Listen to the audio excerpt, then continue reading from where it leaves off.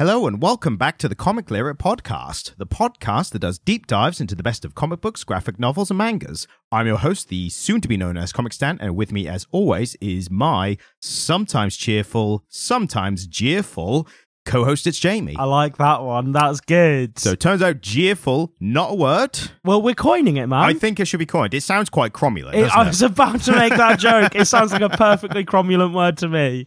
And one day it'll be in the dictionary with our name, our faces next to it. People will be like, oh, those must have been a couple of arseholes. Like, no, we coined the phrase. We're not like the embodiment of jeerfulness. Knowing who I am and my personality and my love of language, it's not inconceivable that I would at some point in my life end up coining a word. I don't know that I want to blow my load on cheerful. Jeerful. I was going to say, cheerful's the good one.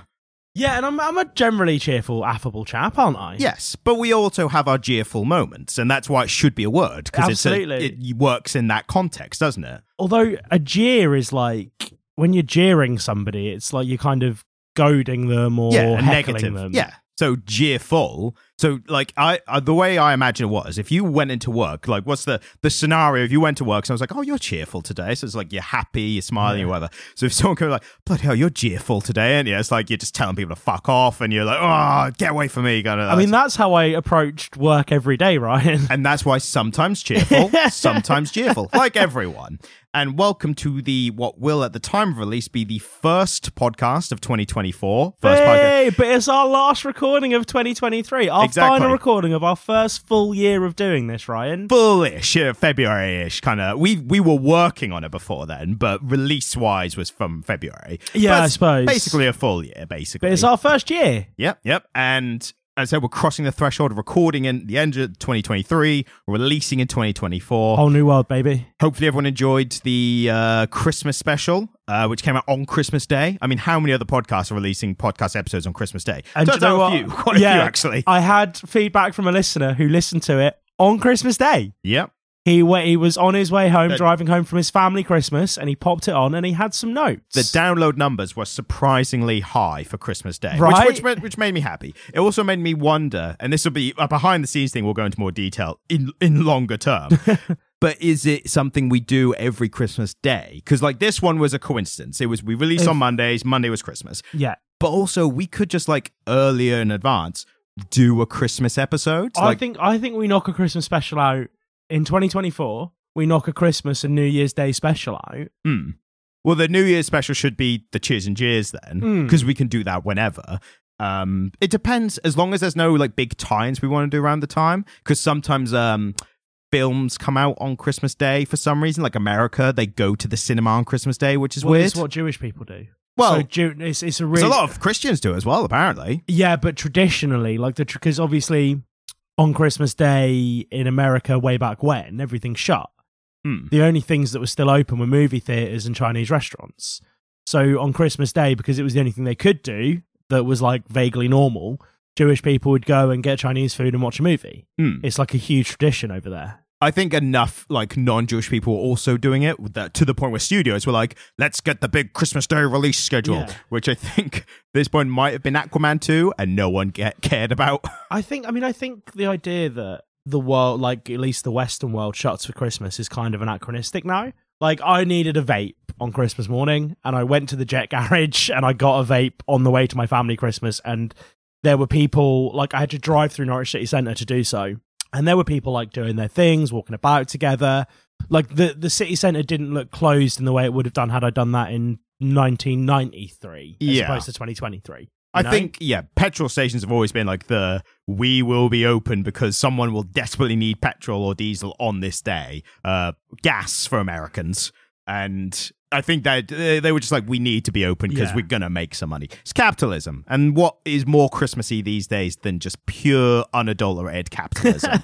It's very true. And speaking of capitalism, we've done a lot of episodes of our podcast. And that's why, as you'll see from the title, this is our Cheers and Jeers of the year. So it's a little bit of... For those of you listening to the podcast as opposed to watching it, my cat, who is covered in flea treatment, is just harassing Ryan. Basically climbed up my front to give me a boop on the nose, as they call it. But she can't at the moment because she's covered in poison. Chemical poisons to the fleas, which is what we want. It's like a Starship Troopers kind of scenario. We're just chemical killing the insects kind of thing. Yeah, she doesn't have fleas anymore. Oh no, that's this is preventive. Yeah, this is preventative flea treatment. So cheers and jeers, best and worst of the year. We're not doing too many worsts because I don't want the negativity. But we're doing the middest, which I'm really excited about. The most average. Well, we're going to be, so we've got categories and we're going to be kind of rating the smaller, there's some large categories, and wait to look at them because I'll wait till after we do the first one if you can. Yeah. Because the first one I think is good. So as I said, we're just covering all, and we've got some categories and we're just kind of going over what we did. Looking towards the end of the ones released in 2023, but also back just on the episodes in general, how we felt about stuff as it happened. I think this is a wonderful time for us to reflect on air before we start. How do you feel about the stuff we've read this year? I think we've read some good shit. We did a lot more modern stuff than I realised when I kind of did the list. And I'm proud of that because I want to be kind of with the times and what's happening as it happens. But also I feel like we also did some of the most important ones, especially early on, because we didn't know what we were doing early on. So we were like, let's do Why the Last Man. Let's do Mouse for our 5th ever episode. Yeah. So our first episodes were Why the Last Man that finished publishing in, the 2010s? Yep. The Pokemon manga from the 90s. Yep. Mouse, which came out in, the 80s? Maybe. I think so. There's some Alan Moore in there that's pretty vintage now. We did... Rogue Sun, which was my attempt to be like, let's do something modern. We liked Rogue Sun. Rogue Sun was really good. And League of Extraordinary Gentlemen. That was our Alan Moore introduction. Our Alan Moore moment, baby. He came up within the first 5 minutes of this episode because he had to. I mean, I've got an Alan Moore quote for the end. To end on. So, for reference, guys, Ryan compiled this list because I think it's fair to say I'm a busier person than you. I've got admin time, yes. Yeah, I'm a slightly busier human than Ryan. I've got more on my plate at the moment. I mean, this takes me up to an almost equal busy level. Yeah, so Ryan has compiled the categories and the lists, and we've agreed that I'm going to go in blind. So I'm shooting from the hip. It's all jazz on this end. Ryan knows what's going on. I haven't got a fucking clue. That's kind of how this podcast runs anyway. Yes. And a lot of the earlier stuff is based on our memory of that was pretty good. We're testing our memories, both visual and whatever the one would be for story, and writing and dialogue. But we're pushing the boundaries of what we can remember. What I'm waiting for is I think there should be an extra secret category at the end, which is the most forgettable comic, and it's the one that neither of us... we did that one. Yeah. If there's a comic that neither of us remember doing, they win the award for most forgettable. Now, another thing, humble listener, that I'm yet to explain to Ryan, I think I floated this idea in maybe October, but I've remembered it and I'm committed to it. I found a bloke who mints medals in Norwich, and he does so incredibly affordably. Yep. And so I am thinking that, depending on how many of these there are, I might get medals made and try and send them to the relevant people. I don't know if that's just maybe if it's the best artwork, it just goes to the artist, or if I just have a medal made up and I send it to the head office of Marvel or DC. Yeah, literally. Yeah. And you could send it directly. Even those people, you could send them directly to the person. Yeah, and so I mean, they'll have publicists, I suppose, or managers, maybe with some address or It's going to be a research project for me. It's probably not going to happen until February. Let's be frank here, because ADHD monkey. But a lot of best ofs don't happen till January, February. As I've explained before, I follow my pro wrestling, and a lot of the biggest end of year things don't happen till mid-January into early February, because they want that cut off time to be right, it's done, now let's look at everything. And tell you what, I looked at there was a best matches of 2023, and there was one that was well, obviously they're going to put this one, it was widely regarded as one of the best of its kind of matches, and they didn't put it in because they recorded it before it happened in November. And I was fuck you, you're not doing a proper one. I mean, we have floated this till the very end of the year. I think we've done an excellent job. Bear in mind, this is now the nape of the year. This is the gooch of the year between Christmas and New Year. We are both knackered. It's been a long year. I've had the closest thing that I'm going to get to a weekend for a while, and I still don't feel rested. So we're just going to smash this out. Power through, see what happens. I'm quite excited for it, though. I've been looking forward to this. Weirdly, I've been looking forward to doing this more than any other episode. There's something in it. It's why the YouTubers all do the best of for the year. If they cover stuff throughout the year, it's the best of at the end. It's always good some numbers, because mid-year, it's we did this thing, and you're like, I'll watch it, I might not. When it's Yeah. like, here's the best of the year, it's like, well, I might have missed something, so I need to go back. Best comics of the year, like I'll look at other people who have literally read all the comics, which I do not have the time for. They So don't have jobs.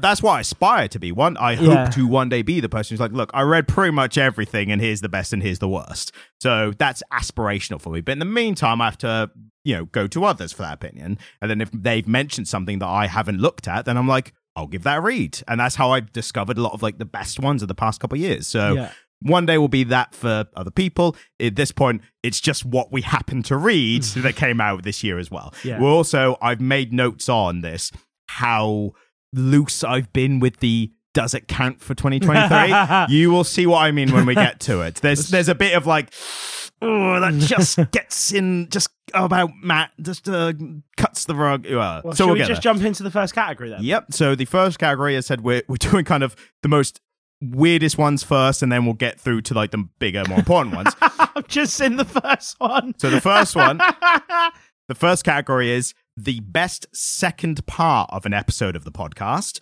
and the nominations are The Return to Scott Pilgrim. So what do you think won? Well, by default, Ryan... And that would have been better if you'd laughed at me saying it than reading it beforehand. It's got to be The Return to Scott Pilgrim. Yes, and But you've always didn't got we to have a that. fantastic time? We did have a good time. It was a weird one because I don't think we had as much to say generally because it was a continuation of all the same art style, your panel layout, that themes, that kind of thing. I think this is a very clear indication that actually for us returning to stuff probably doesn't work out very well for our format. I think a second part, we just have to be aware there's going to be a shorter one. And I think at that point, we were still holding on to this, like, we've got to hit an hour and a half. And like going into 2024, we're going to be less committed to that. I would rather make a shorter amount of good content than trying to stretch out an idea or topic that doesn't cover that time. Well, you want to aim for a tight hour, don't you? I'd like to for my own editing time. But I feel like, a second part deserves a shorter time where we just then talk about the context of the writing. Maybe there's some bit, if we get an ending, there's like we can explore that a bit more. But what I found with the Scott Pilgrim one was we were talking like more in detail about the story. Also because that was the furthest part from the film, so that was a bit more interesting to me, whereas in the first half I was like, this part happened in the film, and this part happened in the film, and you were there, and you were there. Have you watched the series yet?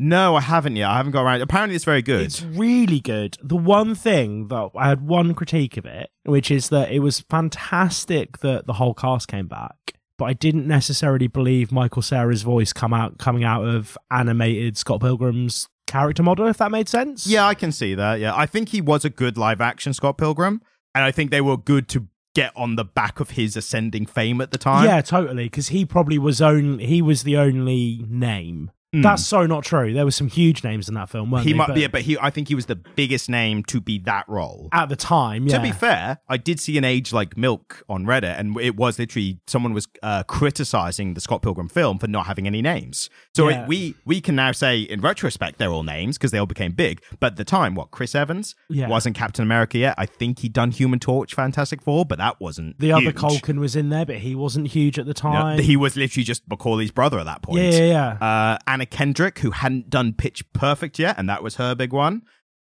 She's fantastic. Brandon Routh, who hadn't been Superman yet. Yeah, totally. So you've got a lot of people who hadn't hit their big time yet. But it was, what's his name? The director. Edgar Wright. It's Edgar Wright, and one of the things that I certainly think of Edgar Wright is that he makes fantastic casting choices. Absolutely. Yeah. I mean, look at the way Baby Driver was cast. Yep. So well cast. One particular age like Milk there, but he was a good actor, so you can't say he wasn't. Yeah, no, he's a toss-pot, but he's a fantastic actor. So, easy award to start off with. A practice award, if you will. Can I announce the second one? Sure. The second one is the best Star Wars episode. Would you like to read all the nominations? And the nominations are Darth Vader 2015 and the first appearance of Ashoka, Clone Wars 2008. Both pretty vintage. And I think they do require a little bit of debate, because I really enjoyed Ahsoka. Darth Vader was better. But the Darth Vader one was better. It was just a really good book. That's the only thing that edges out over Ahsoka was really interesting and like some good writing there, but it didn't quite hit the heights of like exploring great writing that was exploring this time of a character that we hadn't one of the most prominent characters in Star Wars who we hadn't seen this time period. Yeah, I just think that Darth Vader comic was more well realized. It was snappier. I think the artwork in the Ashoka comic was better in Clone Wars. I really because I liked the artwork in Clone Wars, didn't I? Yeah, and it was a bit more, how to describe it? It was a bit looser than the Darth Vader one. Darth Vader was crisper, and it was a bit more like closer to the films. Well, there's a thing, exactly. Darth Vader one was closer to the films and live action. Ahsoka was closer to the Clone Wars animation. Yeah, so I totally. think that was the biggest difference. And I think the other thing is that the Darth Vader comic really presented us with Anakin, already Vader, but Vader becoming the powerhouse that he was. We were watching Darth Vader consolidate his power, which we never really get in the films, and I thought it was a fascinating idea. So yeah, it has to take it, doesn't it? Yep, it just has to take it. Easy win, but a good runner-up. I don't know that it was an easy win. Like, there's not a lot in it. They were both really good. Should we assign comic literate exclusive Gen Z parlance awards or rankings, shall we say? Yeah. So Darth Vader. So to remind the rankings, so the top one is GOATed. That's like really great, like possibly best of the year, like that kind of level. Yeah. Based was like good, like got some good stuff in it. Not necessarily the best, not perfect, but still a lot of good stuff. Mid was like forgettable, not good, not bad.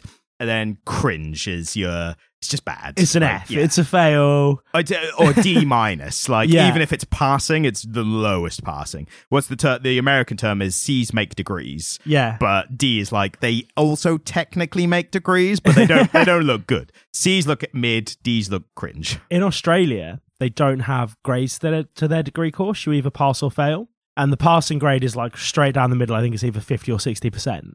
And they have an expression over there, which is P's get degrees. It's just like, doesn't matter how well you do, P's get degrees, baby. Right. As long as it rhymes, that's all that matters. So Darth Vader, I think I would give it a based. Yeah, it was based. It wasn't goated. Yeah. I think there's going to be very few comic books in this that get goat status. Yeah. And Ahsoka, I'm between based and mid. Like, I'm going to go based. If there were inter rankings, then Darth Vader would be high based, and Ahsoka I think would be low based. Yeah, I don't think it's mid. Like, there was too much interesting stuff going on there for it to be mid, but not enough to blow me away or like remember it excessively. Like, Darth Vader had introduced a new character, which became a big staple of the Star Wars comics in Dr. Aphra. So one that people are clamoring to bring into the films. Yeah, totally. Whereas Clone Wars, like, you could say that for Ahsoka, but Ahsoka, that was because of the Clone Wars animation, not the comic. So that's I think the difference.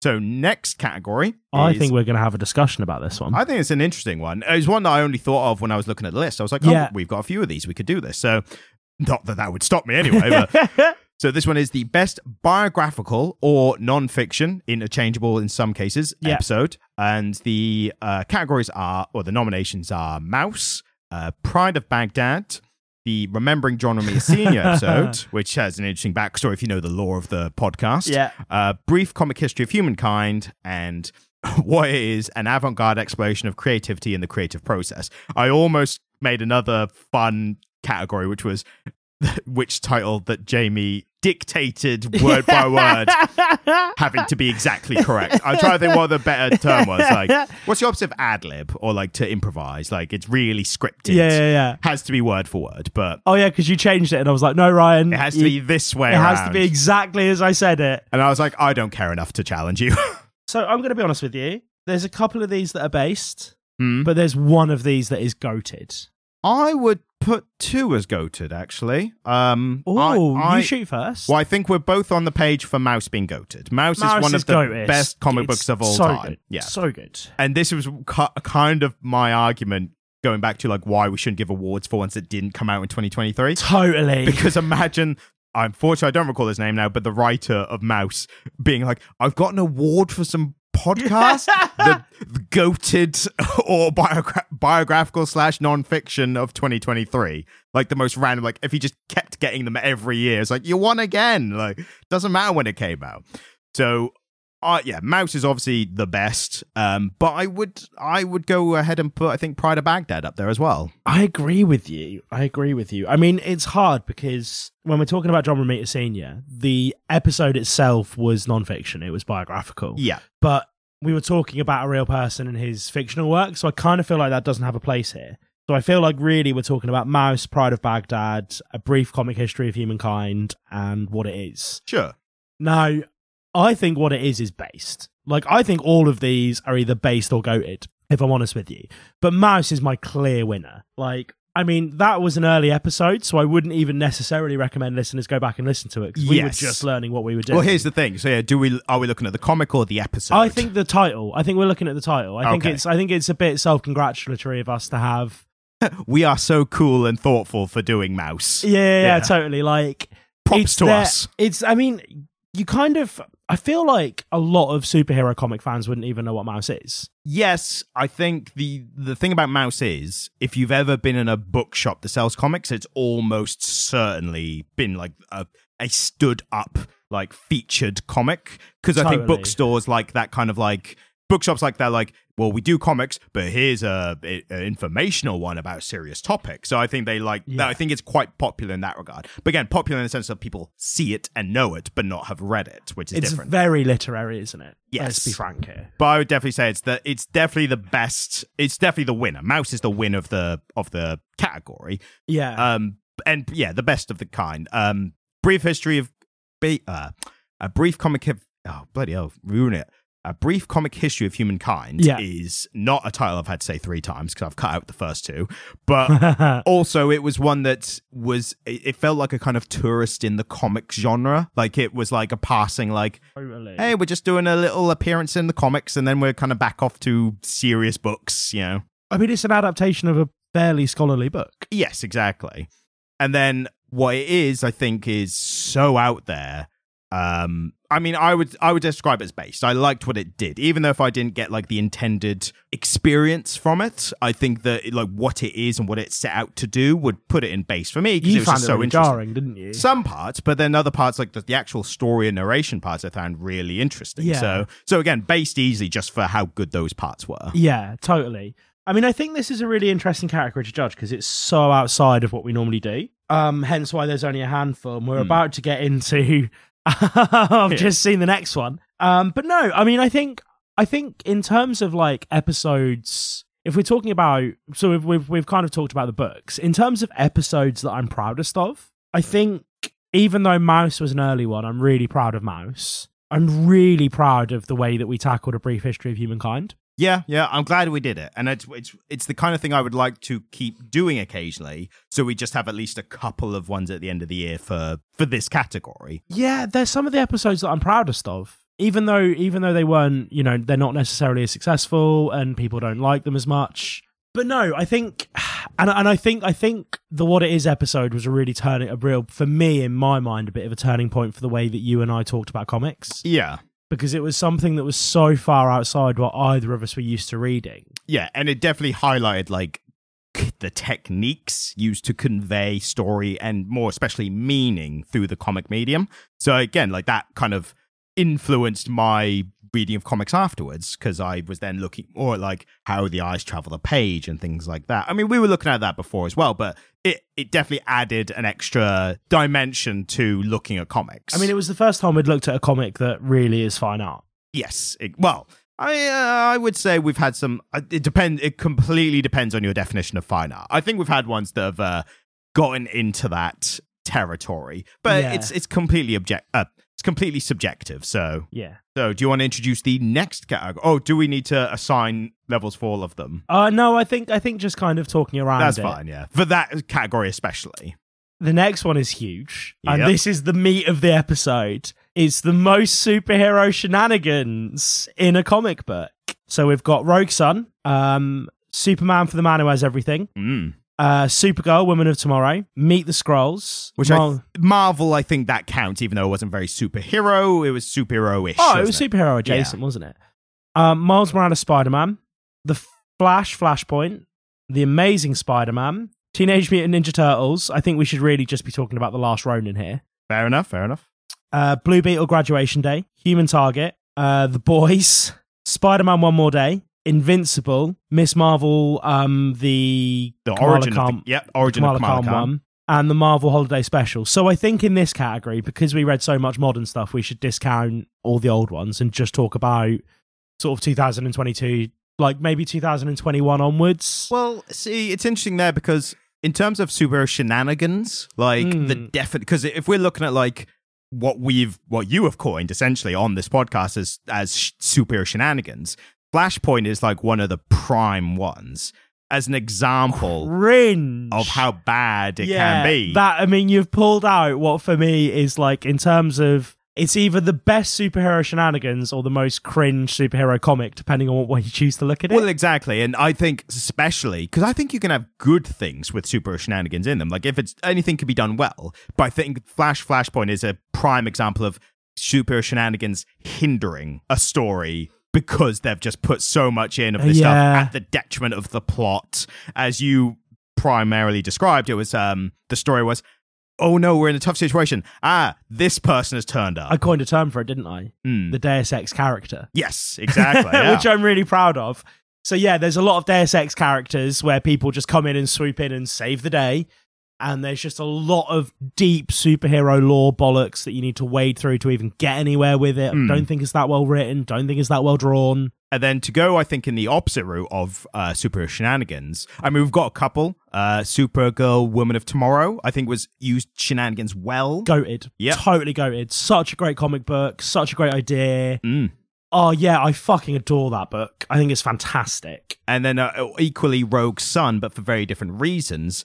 Because it started off in its own isolated universe while building with other titles as well. I think Radiant Black is like the core one, which hopefully we'll do at some point. Yeah. But Rogue Sun didn't have as many other universes and superheroes and characters to cause shenanigans. Yeah, and the superhero shenanigans, they were treading on quite well-worn tropes, but they were using them in interesting ways, and they were trying to build a new comic book universe, and they were trying to jumpstart one from the ground, and I really respect that. It's still going, so we can only assume it must be successful. Yeah, well, commercially successful enough that they're still printing them, right? Yep. And so yeah, I think I mean I don't think Rogue Sun's based, but I don't think it's dull enough to be mid. I think it's like, I'd say, but I'd go based, but because I like a superhero story and it was a good one, so yeah. For me, I'd say based. I mean, for me, I suppose there's that fuzzy area between based and mid, because it was not mid. It was pretty good, solid writing, enjoyable story, but it's not. I think that's when you have to default to with any category. If you look at if you feel it's between two, and then you go, well, it can't be this. It has to be the other one. It's low based. Yeah, it's like if we were putting these in, you know, the charts that YouTubers use for things. Yeah, the S to F rankings. It would be like low C, like mid, like middle of the pack, maybe kind of towards the bottom of the pack for the based comics that we're going to talk about today. I'd go hard based, and again, I've explained that it's the subjective difference. I think it's I just enjoyed a superhero comic. Superman for the Man Who Has Everything. A good level of shenanigans. Like, I felt like that was super shenanigans written well, because it was around this main story. I don't remember it. It's the Alan Moore from it's Superman's dad's a Nazi. Space Nazi. Nazi. Because here you've said it's released in 2021. Sorry. Those are the episode release dates, just so I remembered when we did it in the year. So it's that's the Alan Moore one from the 80s. Right, okay, yeah. I mean, that was great. Yeah, and again, shenanigans done well because it's like a mix. It's the superheroes kind of meeting for Superman's birthday, but the main core of the story is Superman in this hallucination of if he'd stayed on Krypton and, you know, what he could have missed and everything. So I think that was shenanigans done well, but, you know, from the 80s, so pinch of salt. I think there are three here that really hold a special place in my heart, and I don't know which one I would choose to give the award to. So this one specifically is, again, most superhero shenanigans. So, because I really liked Human Target, but it was quite light on the shenanigans. Exactly. But it was fantastic. Well, that's going to be released. That's going to be a best of or worst of 2023. So that'll come separately. So if it's low on shenanigans, that it's not as considered at this point. Spider-Man One More Day, very shenanigan-y. Fucking cringe, man. But here's the thing. When we actually dissected it, and I think we could talk about it more here because it's the only category it appears in, really. I warmed up to it, didn't I? Well, when we broke it down, the story was actually pretty good. It was Spider-Man wrestling with, you know, the effects of his choices on his family and weighing up, and it's just the ending that ruins it spectacularly. So, and that's a different kind of shenanigans. That's retconning shenanigans. So that's a very specific kind of shenanigans where it's like, oh, you remember when this happened? That doesn't matter now. Like, I suppose in the way it fits into the wider context of Spider-Man comics, it's very shenanigan-y, isn't it? Yeah. But Invincible, I like redefine super shenanigans. Like, it kind of does it in the best way possible. Great. Yeah. I would put Invincible as goated, but that's because I've read the whole thing. So that's maybe not as good an indication on like what we read. His dad turning out to be the bad guy. Yep. Goated. In terms of that story twist, like the way they set his dad's character up as being like a loving family man and all of those beautiful interactions with the mum. You know, it was really lovely. And then blam, he's the bad guy. He murders all those people. It's like, it's brutal. It's heart-wrenching. Great storyline, great story twist. Very shenanigan-y. But it's like, it felt like its own version of shenanigans that were kind of more appropriate, and they didn't like solve problems. They kind of created, they were shenanigans that, you're right. You're so right. Fed into the ongoing story. Like, I love the bit that really stuck with me from that one is where he sends the son to go fight that alien. And they just talk it out. Well, yeah, they talk it out and he realizes he's been fighting the wrong guy, but the dad has just been fighting him every time without talking to him. And it's like, that's such a cool little character thing, and it was so well played out on the page. Like, Invincible is probably better than I maybe even gave it credit for in the episode. Yep.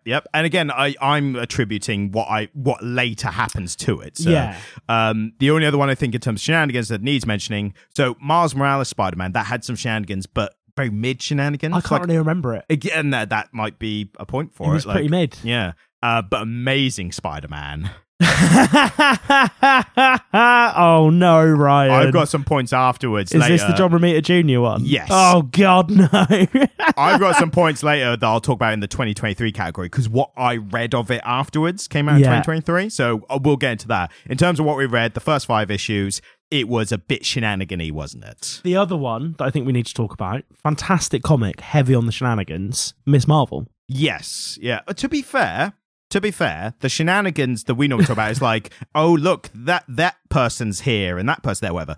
Ms. Marvel, in that first volume, the only other appearances were her own hallucinations. Yeah, so they more informed her kind of inner monologue and her inner turmoil, personified by these hallucinations of her heroes in the Avengers. Yeah, and I don't think either of us really had that, other than the janky art. There was a bit of jank, wasn't there? Yeah, but I feel like that was stylistic. Like, we've had that discussion in the episode. But... Yeah, totally. Like, we both came away from that episode with a really, really high opinion of that comic book and everyone involved in it and the character and what it kind of meant for comic books going into, you know, this new kind of age or generation, if you will. I really liked that she failed in her first attempt at superheroing, and then in her second attempt, she redefined the goals. Yeah. So it wasn't so what's a very tropey shenanigan thing is, I've tried to fight the big bad. Oh no, I've lost. But now I've got the power of friendship and I've won. Yeah. A la Blue Beetle graduation day. Yeah. But in Ms. Marvel, she redefines the goal. She's like, right, just get the hostage out. You're not going to beat anyone. You're just going to outsmart them and just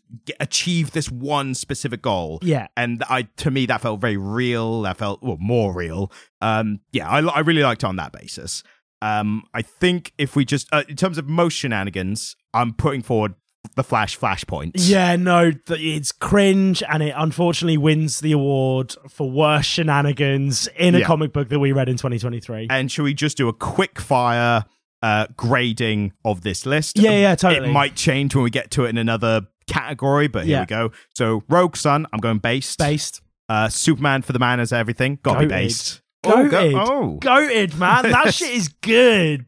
And it's Alan Moore. I'm sorry. By virtue of being written by the great Alan Moore, anything that Moore wrote just automatically goated. All right, I'll give you that. I will concede goated on this point. Supergirl, Woman of Tomorrow, goated, obviously. Gonna have a little bit of comic book news once we've done with nominations. I hope I remember to do in this. Meet the Skrulls, mid. Yeah. Miles Morales Spider-Man, mid. The specifically 2022 version. Yeah. Flashpoint, cringe. So cringe. Amazing Spider-Man, gotta be cringe. Yeah. Even though I enjoyed it when I first read it. But it's gotta be cringe. Especially for what happens after. I will not let that go at all. I mean, based on the conversation that we had about it that is still lying in the archives. Yes. Fucking hell. Teenage Mutant Ninja Turtles, The Last Ronin. I'd say based. I enjoyed it. That was good. Blue Beetle Graduation Day. Low mid. Like I'm almost in base. I'm almost in cringe, but I think because I liked it, I remember liking it. I had my issues with like, my scarab is telling me your scarab is evil. It's like my brother in Christ. You have a scarab. That's the third time that joke has appeared. It'll be the last of 2023 because it'll be the last we talk about it. Low mid. Human target goated. Easily so good. Goated. The boys. Now I'm gonna go based. I think I would have gone goated when I first read it because it was just like a kind of new thing. Like I didn't read it when it first came out. I read it years after, but it felt like a new thing of like, oh my god, the superheroes all not just bad like villains, but like really shitty people, like irredeemable. But the TV show has contextualized how good it could have been because it's doing it better. So I'm gonna go based on the boys. Yeah, I mean, there's some parts of it that are cringe. Yeah, absolutely. Like there are some elements, the way it deals, particularly the way it deals with homosexuality, sexual assault. Yeah, pretty cringe, man. Like I don't think it was well dealt with. I don't think it was elegantly dealt with. Like, you know, sometimes you want to tell a story and it features those things, and you have to get on with it. But there's some elements of it that are cringe. But in terms of the effect that it had on comic books going forward, it's kind of got to be based, doesn't it? Because it's just so highly regarded. Not just that for me. For me, the thing about Garth Ennis is he is like the edgelord's comic book writer. Like he will put in the most horrific, edgy, for the sake of edgy kind of stuff. But what saves him for me to sign that label wholly is he is really good at writing these relationships at the core of them. So like in The Boys, Huey and Starlight, and Huey and Billy, like their relationships and how they interact and how they're affected by all this stuff going on around them, which is like horrible. Garth Ennis is really good at writing these. He writes solid characters. These character relationships at the middle. So yeah, I'm gonna go based. Didn't he also write Preacher? Yeah, which again is goated, like so good. Yep.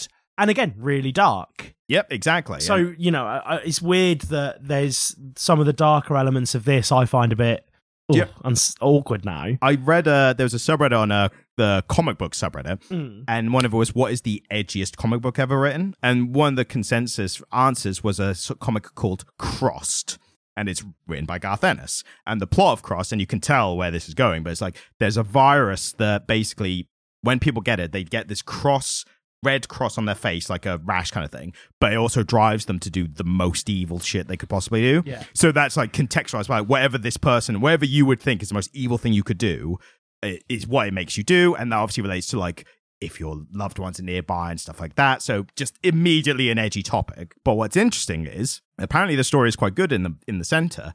And he also, at one point, he just stopped writing Crossed, but it kept going with other writers, and one of the writers who stood in to do a couple of issues, Alan Moore. Really? And apparently Alan Moore he was really good terms with Garth Ennis, and he gave him the advice, Garth Ennis, of like, write comics that you own. Like, own your own shit. Yeah. Like, Alan Moore gave him that, imparted that wisdom, and Garth Ennis kind of took that going forward once he'd done the major stuff with the other labels. Yeah. But yeah, the interesting tidbit. Spider-Man One More Day, cringe for the man, even though there's really good stuff in the body of the story, the ending just absolutely sinks it into cringe. Like it just cannot be denied how bad that ending is. Invincible, goated. I think based. That's fair, but yeah, as I've said, I'm judging it on other stuff. Yeah, and I can't help but bring that to the pages. But I can't put it up there with like Supergirl. Yeah, that's fair. I think if you read the whole thing, I do genuinely believe you would put it up there. But I'm not making you change it. But I've not read it yet. Exactly. That's the thing, isn't it? Ms. Marvel, I'm going to go based. Really enjoyed it. Yeah, it was good. Based. Totally. Had my issues with it, but based. And the Marvel Holiday Special. It's got to be based. Like, do you think? At least based. Like, it was a fun read. Like, yeah, I suppose. I mean, it's somewhere like low based, kind of. Yeah, I went. Some of the stories were totally mid. Some of them were a bit cringe, but overall, it was pretty good, right? Yeah, it was just a fun time. So, yep, that's it. And there was one, I think, just above that you missed. It was a little one above that one. So, just above that. Oh, it's my turn to read it. Anyway, so this one is the best/worst superhero comic of 2023 that we did. It's a small list. It's smaller than I anticipated in terms of superhero stuff. So, of this one, we've got Miles Morales Spider-Man 2022 to 2023, Blue Beetle Graduation Day, similar time frame, and Human Target, which actually ran late 2021 to early 2023. It just scraped by like 1 or 2 issues. But you had to put it in there because it obviously wins. It obviously wins. It's goated. Yes, fantastic. As we've said, it is, and you know, I'm just going to say this news now because I was going to mention it separately. I was going to mention it up top, I forgot, but bit of movie news. So comic books get adapted. Shit. So temper your expectations, but this is significant to me. So, movie news, comic books get adapted to movies. We know this. Yeah. The DCEU has just finished essentially with Aquaman 2, which kind of contributes to why it's not doing so well. Because people are like, why? Jason Momoa. Jason Momoa deserved a better superhero and a better run of films. Well, there's a strong rumor that he's going to be in the new DC. So this is the thing. The DCU currently has ended because they're starting a new one in 2025. And there's strong rumor that he's going to be playing a character called Lobo, who he would be, I think, perfect for. Lobo's like a motorbike riding alien bounty hunter. I mean, that kind of is Jason Momoa anyway. And he has like big hair or dreads or whatever version of him. He talks like the big daddy Lobo ain't gonna stand for this, mama, like that kind of talk, which I think Momoa can do. Yeah. So yeah, a strong, like, he's like obviously upset about Aquaman, but I think he's probably gonna be in the new one. In the new DCU. So new DCU is helmed by James Gunn, who they pinched from Marvel. Cool. He's doing Superman Legacy is going to kick off, which I think is going to be awesome because James Gunn makes great superhero Is Henry films. Cavill coming back for that? No, the new one's been announced. Who? He's kind of unknown. Like you wouldn't know, even if I remembered his name, you wouldn't know him. Okay. But that's what you want. You want someone to build into it. Yeah, but Henry Cavill kind of was that, and he was the perfect Superman. But he was of that version, the Zack Snyder version. So they want to obviously reboot it. They want a younger Superman so they can start off young and build him up from there. Yeah. The news is, so we already knew that James Gunn was a big fan and was going to be incorporating Wonder Woman, Woman of Tomorrow in as a Supergirl film, written by the one and only Tom King. Yeah. Apparently, Tom King is going to, strong reported rumor right now, is he's going to be a big part of the DCU going forward. What, script writing and stuff? Like his stories being used and having an input. They did that before with Jeff Johns. He was the previous DC. Yeah. Jeff Johns wrote Flashpoint. So might explain the lack. Yeah, maybe not so good, but Tom King's awesome. And what I'm really hoping for, like fingers crossed if we can get it, is a Human Target live action with John Hamm as Christopher Chance. Can you imagine? God. Older. That's perfectly fine because he's like established and he's experienced by this point. He's got that grey on the sides. Yeah, a little bit of salt and pepper. He'd be perfect Christopher Chance. He has a real presence as well, doesn't he, John Hamm? That silently contemplating. I mean, he's got that from Mad Men, obviously. So him in Human Target, I think, would be amazing. I fucking love John Hamm. If I was Tom King, I'd be like, I will do everything else you want me to do. Can you please just adapt Human Target and put John Hamm in? Do you know what's wild is that in my head, when I pictured Chris Chance speaking, it was John Hamm's voice anyway. Yep. Like, perfect. I think we may have even mentioned Mad Men in the episode. Can you imagine? Especially with John Hamm's comedic chops as well. Like, He's funny. He wouldn't be exercising as much, but I think he'd be really good as a Christopher Chance Human Target in a suit talking to Booster Gold in the bagels, Booster's Bagels. Yeah. And so he wouldn't be overtly funny, but I think he'd have that comedic timing to react to like a overtly funny Booster Gold. Totally, yeah, he'd be fantastic at it. And James Gunn likes Booster Gold as well, so I think he's probably going to have him in as well. Sick. That's really cool. Yeah, so great news. Like the DCU looks good coming in, so and it'll give us reasons to do tie-ins. So the next category. Well, we didn't actually talk about Human Target, obviously the best. Yeah, and to be fair, we did those in the last one. Miles Morales and Blue Beetle, I think, were both mid. Yeah, we both ranked out mid. of them, there's a clear bottom here, which is Blue Beetle. Yeah.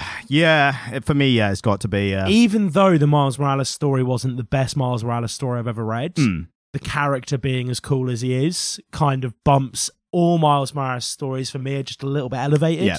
Whereas, unfortunately, and I think it's as correctly pronounced, but we were doing it incorrectly on the episode, Hamai or Hamey, I think is how people refer to him. We said Jamie on the episode, but I think it's Hamai or Hamey. Oh, right. It's just because it's spelt the same way as mine. Exactly. And we're Western idiots, so. Absolutely. But yeah, Blue Beetle Graduation Day, again, I had too many issues with it to give it anything more than the bottom rank of this category. No. Of So this limited run very we did limited. this year. This next one's quite interesting. The best and worst horror episodes. Yep. And there was a lot more, I realised, outside of our Spooktober specials. Yeah, well, we did a whole month of spooky season, but we did a few. So Ice Cream Man, Something's Killing the Children, Nice House on the Lake. I was debating whether to include that one or not. Nice House on the Lake. I think it fits. It absolutely has horror elements. It's kind of more of an existential horror, isn't it? Yes, but it does have like apparition type characters and I think things it like fits, that. yeah. So yeah. Maniac of New York. Mm. The Neighbours. So we did Harrower with the Rick and Morty episode. So that's mainly looking at Harrower as an entry. Spider-Man One More Day. Yeah, I'm not even putting that in. And Five Nights at Freddy's, The Silver Eyes.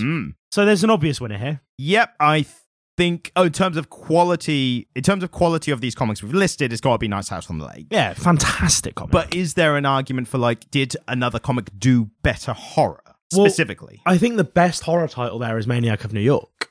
Yep. I think Something's Killing the Children was a really good one for me. I thought it was a really inventive premise, and I think they did it in a really good way. I don't know that was necessarily a horror or an action thriller.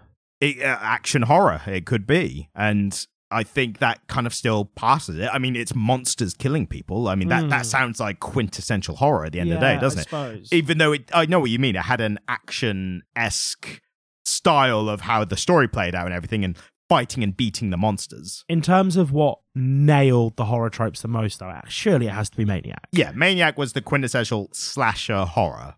And I think, other than Nice House on the Lake, which is probably the best title here for me, is, if we're discounting that because it's not quite over the line of what we would call a horror. Yeah, it was considerable, but I think within this specific within the specific category, I think Maniac does horror a bit better than Nice House on the Lake. I think it clinches it, doesn't it? Yeah, just about. Because, again, Nice House on the Lake was so good. Nice House on the Lake, I would put in goated. Yes. Maniac of New York, I would say, is based. But in one terms did of better than the other. Yeah, but one was more of a classic horror. I mean, it was a straight up slasher fic, wasn't it? Yeah, exactly. Ice Cream Man deserves a mention of the anthology horror type. I mean, I suppose it was the first anthology we really did, wasn't it? Yes, and we weren't quite as sure how to tackle it because it didn't have as many like running themes or stuff like that. So yeah, I mean, I did a bit of a spot check on the episodes a few weeks ago where I listened to maybe half an hour, 20 minutes of a bunch of them. And I remember going back and being like, I don't know that we necessarily did that comic justice by the way that we reviewed it. Because again, we were quite inexperienced. This was like last summer, wasn't it? Yeah, exactly. Maybe even before then. Early this year, I think. Like spring this year, I think. Yeah, so we'd only been doing this for a few months. Yeah. But again, the comic itself was really enjoyable. It was enjoyable, but our tastes do both gear towards like running narratives and stories that we can get our teeth into, which it had this kind of background narrative about like the origins and what the Ice Cream Man character is, and the cowboy, which was like the protagonist to his antagonist, but was barely in most stories. So it was interesting. Like it's in terms of individual ranking, I'd definitely put Ice Cream Man as based. Oh, 100%. Like it's definitely not mid. It was really interesting to read. Yeah, but the winner of this definitely has to be Maniac of New York for the reasons you said. The story, I think, continues to get good in Maniac. That does go into 2023, so it could have been included in that. But even though it's the same kind of style and writing, I thought we didn't read those ones. They come out in separate volumes, like they come out like 5 issues at a time, and then you don't get any for months. So we did we've only included what we've covered, which was not in 2023, but a great horror nonetheless. So Maniac of New York, based again, as you said. Something's Killing the Children, I'd say based. I wouldn't quite go into goated. Like no way. Yeah, so high base for me for Something's Killing the Children. The Neighbours. Totally mid. Definitely mid. Yeah, it was a kind of swing and a miss. Like you could tell what it was going for was a bit lofty. Thinking back to the episode, I remember us both being like, "Oh, it's okay." Like we didn't hate it, did we? There were elements that were good, but they were fewer and further in between. Yeah, it was a bit mid. The Rick and Morty that we read, cringe. I know it gets better. Yeah, but what we read was cringe. Yes. Yeah, it was just it was just. Or was it kind of more mid? Like it was kind of forgettable. Like I don't think it did much bad. I think we had higher expectations. Yeah, I suppose there was nothing wrong with it. So yeah, it probably is a bit just more mid, isn't it? Yeah, but then when you're talking about like one of the most popular TV shows currently going, a comic tie-in, you would think would have some kind of expectations that it didn't meet. So I think that's why it feels worse than it is. I'm not throwing Spider-Man in there because the horror element was just how bad it was. And we talked about it. Yeah. And then Five Nights at Freddy's, totally fucking cringe. Cringe, yes. That was not good. I did see the Five Nights at Freddy film, and you can tell that it's this... Did you actually watch it? I watched it, Was it any good? Parts of it were all right, but so here's the biggest problem with it for me, and I think a lot of people had as well. You could tell that this guy, Scott Cawthon, who made all the games, or at least had a hand. I think they got a bigger studio, and he was a creative driver in the later ones, even if he didn't do them all himself. Maybe just a creative director. Yes, but he did. He wrote all the books, and this was adapted to, and he wrote the film. And the problem is, you can tell by the film that it's already indulging in the larger franchise before it actually delivers a solid film in itself. Yeah. Like what the biggest example of this for me was there's a part where the character who is revealed to be the bad guy from the games, who turns out to be the only character who was introduced earlier in the film and didn't come back until the very end of the reveal, but was shocking. But was played by Matthew Lillard, who did a great job in the performance. I will say. Matthew Lillard. He was Shaggy in the Scooby-Doo films, and also he's great. Yes, I like that guy. And for horror elements or like the gore stuff, he was like one of the original killers in Scream franchise. So he brings a bit of that to the performance, which is great. But when he's caught in the suit and the the gears, the spring locks are going, and he's dying like that, he's going. As he's dying, he goes, "I'll be back. I always come back." And it's like, for the franchise, if you know the entire franchise, that's appropriate. Yeah. But for a first-off film where this human being is dying for the first time, for him to be like, "Yeah, I'll be back though." It's like, you don't know that. The stakes are super high here for you to be saying that. The horror is meant to be that you come back later and that's really bad, but it's not he doesn't know he's going to come back. It's a level of foreshadowing that they probably shouldn't be setting up at this point, isn't it? It was a bit of a building a franchise before you've got the first good film kind of problem. Yeah, you've not made Iron Man yet, but you're still trying to bootstrap the MCU off of some nothing, right? Exactly. Yeah. It's worse than DCEU because at least they had Man of Steel first, and that was like a solid film on its own. I mean, then even Batman v Superman went franchise heavy. Even DC, like, even though they didn't have a whole lot to try and build that particular cinematic universe from, it's fucking DC, man. They've got Batman, they've got Superman. Yeah. Like, they already have two of the biggest franchises in comic book history. Five Nights at Freddy's has nothing. No, and it just has an old burger joint and some suits. Like, there's nothing there, is there? And dead kids, obviously. Oh, loads of dead kids, yeah. It was running before it was walking. Whereas the DC just has dead parents. Whether on Krypton or in an alleyway in Gotham. They're all dead. So, yep, that's the horror one. Did you read the horror ones, didn't you? I did, yeah. Yes, sure. So, this next category is I thought, an interesting category. Best or worst tie-in / comic adaptations. Yes. So this one, it's a bit of a far-reaching concept, but I thought appropriate and like an interesting concept in itself. Yeah. So these are comics that were made or about something that was pre-existing. Yeah. So it's not so much if it's like a sequel comic, but it's not a comic based on a comic or anything like that. Yeah. It's like there was an existing franchise. Here's a comic tie-in or adaptation of a part of the franchise. I mean, there's some in there that aren't that as well. Well, let's go through them and so we can kind of get across like what the differences are. The nominees are. Yes. We've got Darth Vader 2015, adaptation of obviously the Star Wars franchise. Guards, a Terry Pratchett adaptation. Yeah. Barbie, which is a tie-in by the strictest term, I'd say, tie-in to an existing franchise. I've got Ahsoka again from the Clone Wars. We've got the Rick and Morty comic. Yeah. Five Nights at Freddy's, as we just talked about. And we've got Doctor Who, Once Upon a Time Lord, which we recently did. So again, there's a clear winner here, but I resent the fact that we're going to give 2 awards to one comic. I mean, if it wins it wins it. Like, we can't, it's like when the Oscars, like something clean sweeps all the awards. Like, if it's good enough, it's good enough. So, Darth Vader, I think. Yeah, totally. Like, it was so good that there were Star Wars comics before that. Yeah. And then when they started these ones in 2015, people went, oh, the Star Wars comics are good again. Like, that was like the like, oh my God, these Star Wars comics are like, because people were kind of crying a bit, like the fan base, that was the period of time where everything pre the films, or anything that wasn't the films before that point, became legends. Yeah. So that was when it's like, it's not canon, it's a story within the universe. It's not, it might influence what we do later, because that obviously happened with Ahsoka, but it's not canon now. So I think what's interesting and something that we have to know is that we currently live in a golden age of cinematic Star Wars stuff. absolutely. There's TV, because Disney got hold of it. There's TV shows coming out a couple times a year. We've had a whole new trilogy. I imagine there's another trill in the works. Like, I imagine they're going to keep churning this shit out. In 2015, we had the prequels, the sequels, and then all of the books and comic books. And that's kind of it. Yeah. And so actually, at the time, 2015, this was kind of the only Star Wars shit that Star Wars fans were getting. And so they needed it to be good because it was the only place they were actually getting Star Wars stories. The only other thing they had at the time which remained in the canon, like somehow clinged on to like the world, the entire universe disintegrating, and this one piece of content just managed to hold on, was the Clone Wars and Rebels. Yeah. So those animations stayed on. I think they were already planning on expanding that, but just because they were so popular. So Star Wars fans had the TV shows. But they were for kids. Initially. I mean, they're great. We both love them, don't we? But yeah. And the comics, you could say, I don't know if you could say they're for the kids or not, but they are at least exploring more of the serious, themes and stuff from the TV show, from the films.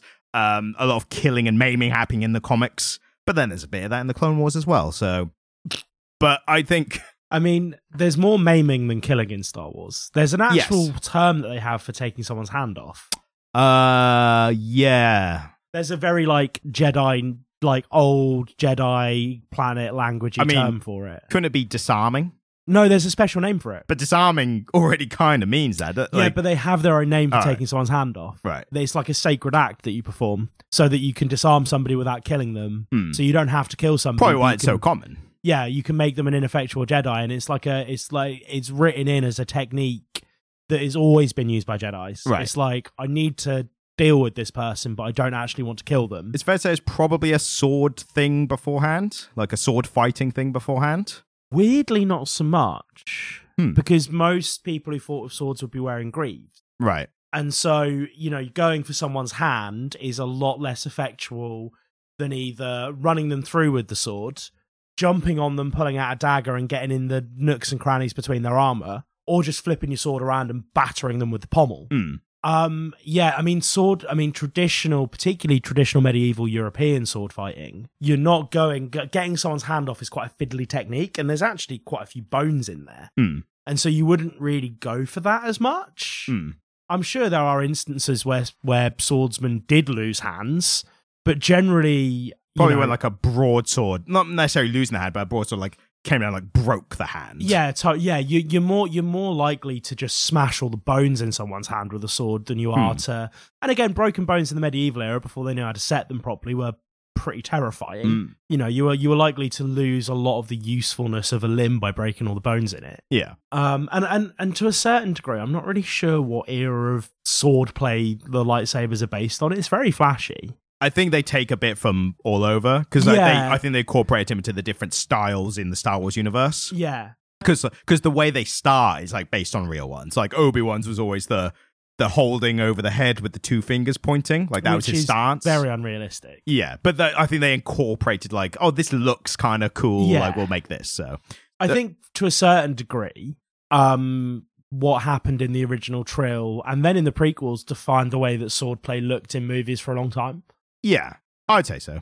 So back to the comics. Hey. Yeah, I was going to make points that's the first tangent of this episode, because obviously we're kind of more focused on these different things. But I went on the tangent about the DCEU, so we can't really claim that. But totally fewest tangents in an episode potentially. So going through the list and giving some rankings. So Darth Vader, we already put as pretty based, I think. I don't think did we go goated on that beforehand? I don't think so. The fact that it now has won 2 awards, I think, gets it goated status. Maybe we elevate it. It was a very fun read. So it's been promoted through winning awards. Guards.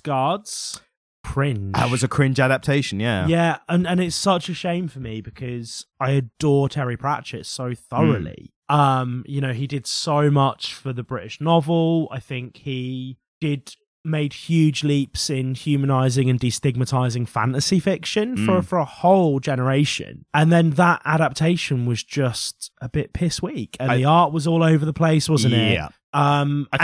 And again, I think the undercurrent theme for that whole episode is you were going, Jamie, this bit doesn't make any sense. And I go, yeah, because in the novel, all this other stuff happens. And you were going, oh, well, that would have been really cool. And I'm like, yeah, it was in the book. Yeah.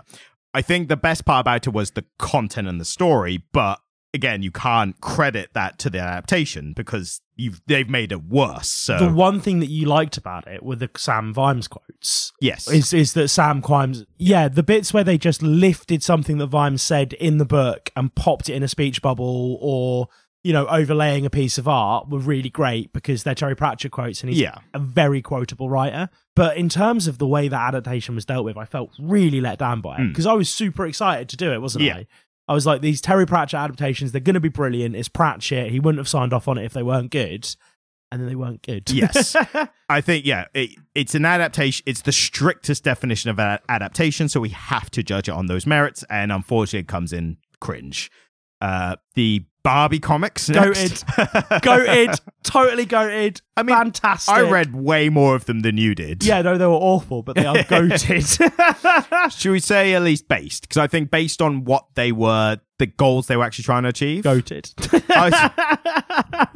Put it this way.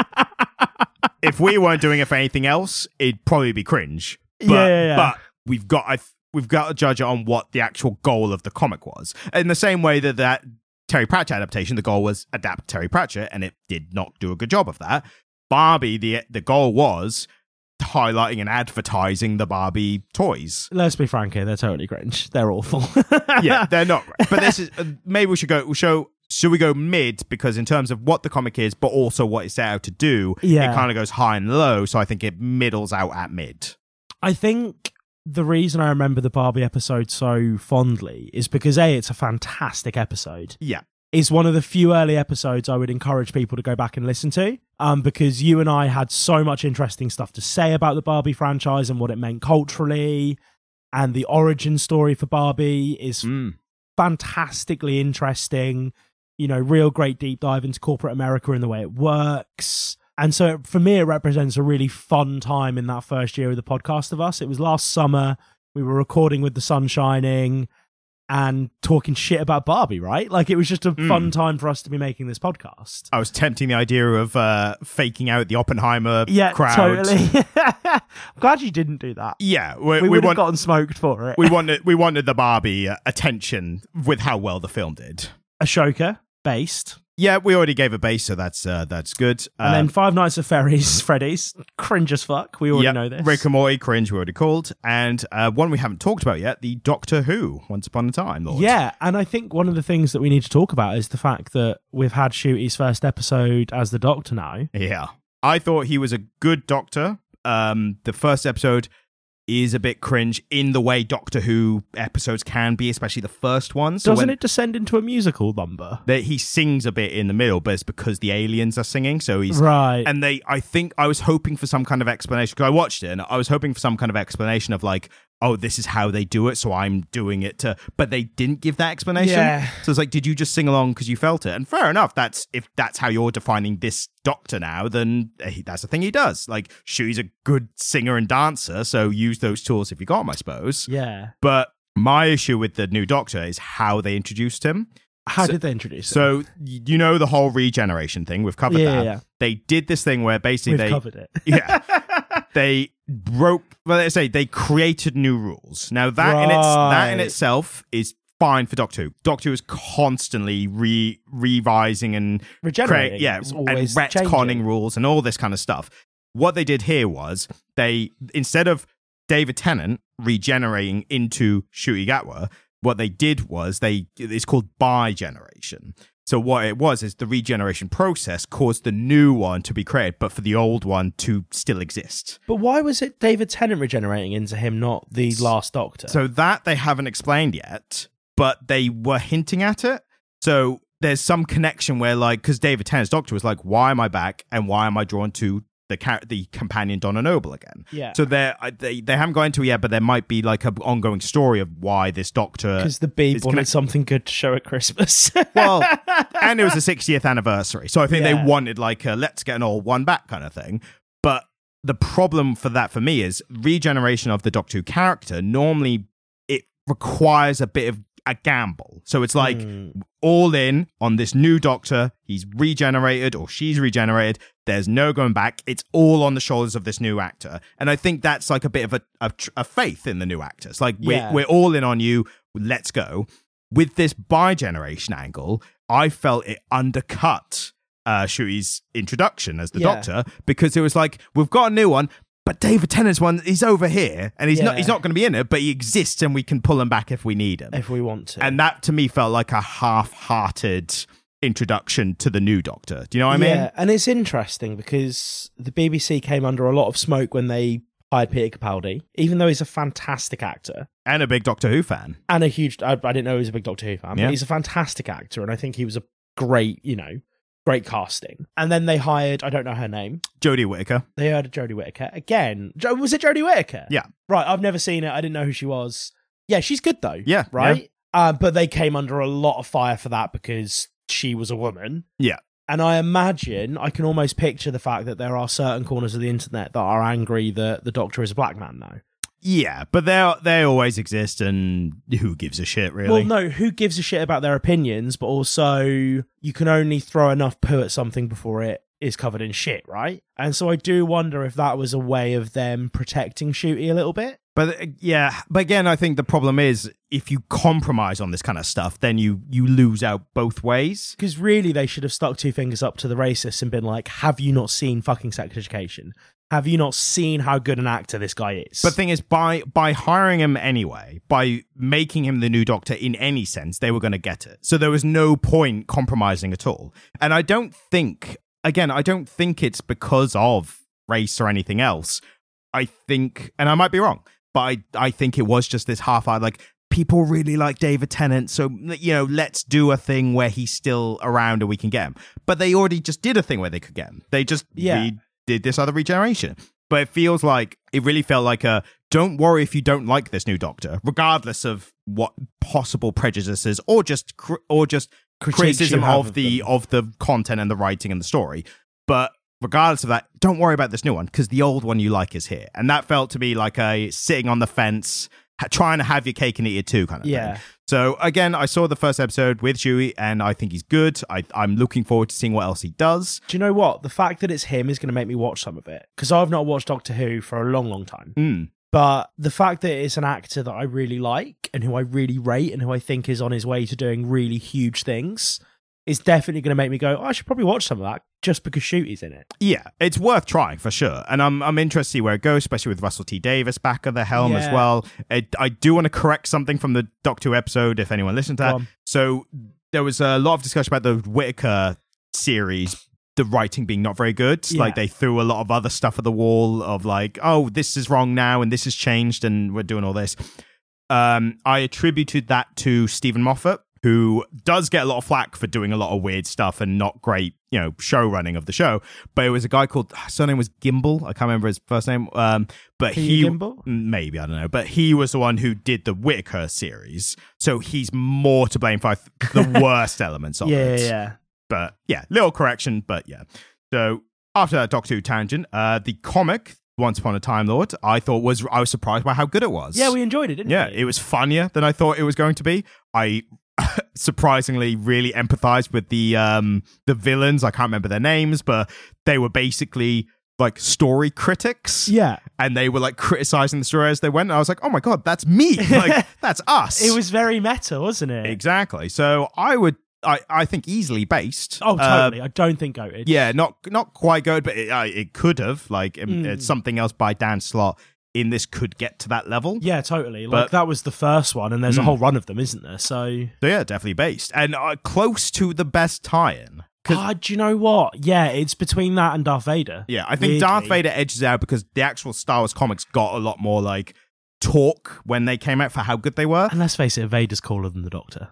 He is, yeah. Like, just infinitely cooler. It's Vader, man. But the Doctor's not meant to be cool. But I see your point exactly. So now on to our final category. This is the big one. And this one's, and it's a few, well, actually, it's a few My categories. turn. No, but it's a few categories. Yeah, so, it is, yeah. So you can see I've put a few in there. If you want to pick one to start off with. Let's just go, well, let's save the big one. Well, so we'll assign the different categories as we go. So yeah, so let's start, it's the best and worst comic, and then we've got art, writing, and panel layout. I want to jump in with panel layout. And these are specifically of 2023 releases. Yeah. So panel layout is hard because I don't remember the panel layout for a lot of them. The one that really jumps out to me is A Nice House on the Lake. That had great panel layout, absolutely. Fantastically laid out, really beautiful. But the other thing is that some of these Marvel ones, I mean, obviously The Amazing Spider-Man cringed for art and panel layout. The thing that I'm thinking of here isn't actually on the list. Is this just stuff that came out in 2023? This is, yes. Right, because the one that I was going to say is Superwoman, Supergirl. Yeah, 2021. The big splash panels, man. Yep, they were good. They definitely would have inched out the art for me. But if we're talking about big splash panels or splash pages, 8 billion genies. Well, I was about this, yeah. So should we just talk about panel layout? I Yep. think A Nice House on the Lake gets it. Yeah, I'm looking at the list. I really like the panel layout of Human Target. I think, but it scanned beautifully, didn't it? And that is a quintessential Tom King attribute of his comics is the 3x3, and there wasn't that many 3x3. Well, no, there was, but he's full of 3x3. Yes, but he makes great scanning of characters in that where there's not as much talking, but there's like conversational dialogue and stuff like that. He does great horizontal thirds as well. Exactly, yes. Horizontal thirds, he does really well, and he used that to great effect. You know, when he's first waking up. And we see 3 panels of not much movement, and it's kind of just fantastic, just beautifully laid out. And I really like the panel layout of Cosmic Detective. I know that one we weren't so high on. Oh yeah, Cosmic Detective. You know, that was quite well laid out, wasn't it? And it had some nice art, which coincided with the panel layout. Yeah, I mean, I think it's interesting with A Nice House on the Lake because it was really well laid out, but it was also quite esoteric in the way it was laid out. It was unusual. It didn't follow the straight Tom King horizontal thirds or the grid layout that we see a lot. It was kind of all over the place, but really effective. Yeah. So I think maybe Human Target gets it. It is between that and Nice House on the Lake. It is, isn't it? Nice House on the Lake, I think it did more interesting stuff with the panel layout than Human Target. Yeah. Human Target, I think, scanned really well as just reading a story. Yeah. Nice House on the Lake actually played with the narration of the story and like the perspectives and who we're talking to, and had a character kind of appearing and disappearing and how they were interacting with them.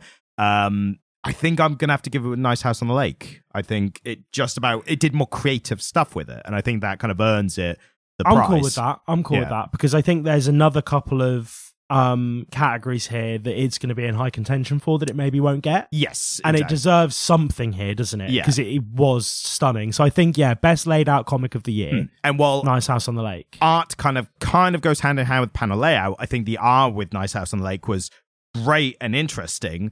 But I think there's other titles here which I think I remember more for being like amazing and like really like memorable. Like Nice House on the Lake I remember enjoying at the time, but there's no specific panels that I'm like, oh God, remember that. Like, so, and it had those, but I'm just not remembering them now.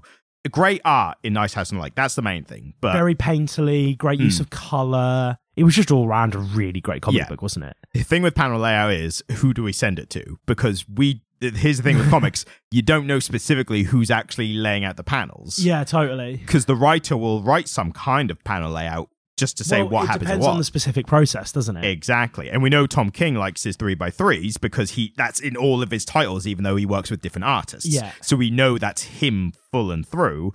We don't know necessarily, I can't remember off the top of my head who the writer of Nice House on the Lake is and whether is James Tinian the fourth, yes. Yeah. And he also did Something's Killing the Children. So the panel layout was quite different in Something's Killing the Children. Yeah, and the art style was completely different, wasn't it? So, like, pure speculation, maybe it was more of the artist than the writer in that instance. I think for that one, we're just going to have to put we have to put the writer and artist. It's like, look, whoever did it, panel layout was banging. You've won this award. You've won the award, yeah.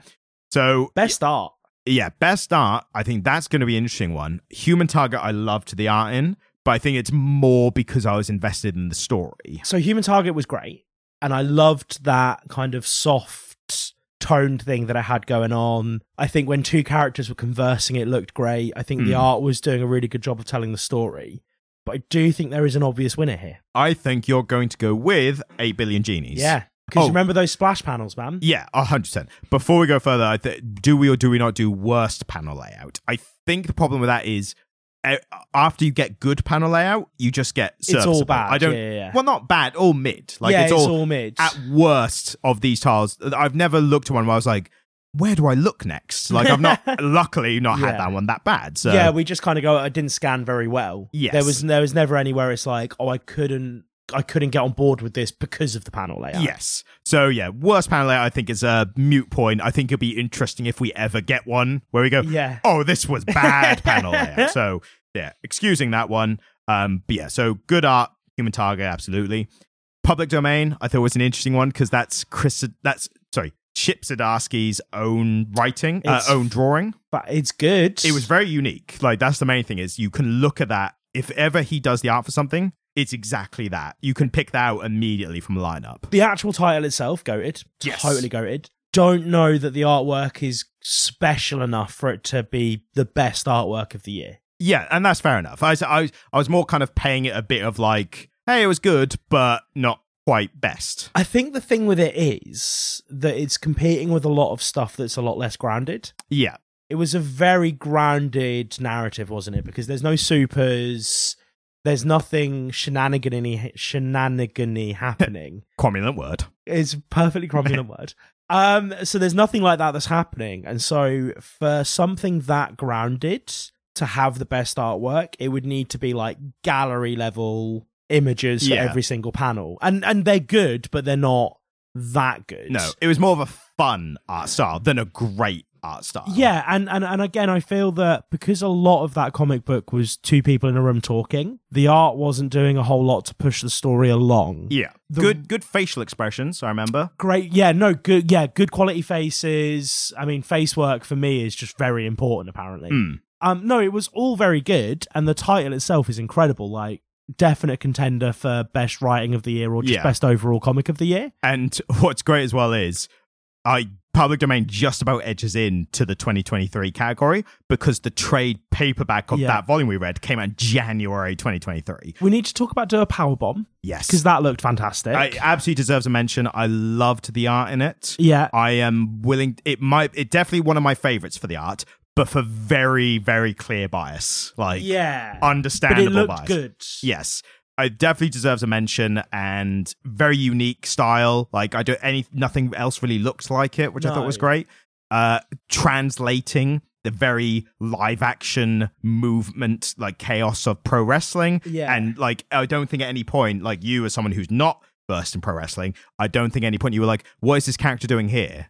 Like, the movements, you could tell like where characters were flying to or running to or... Yeah, and I think posing is a big thing in illustration. And something like that that's so reliant on the intricacies of different wrestling moves and the way that the body looks and moves while they're doing those things necessitated really great posing, and it had that.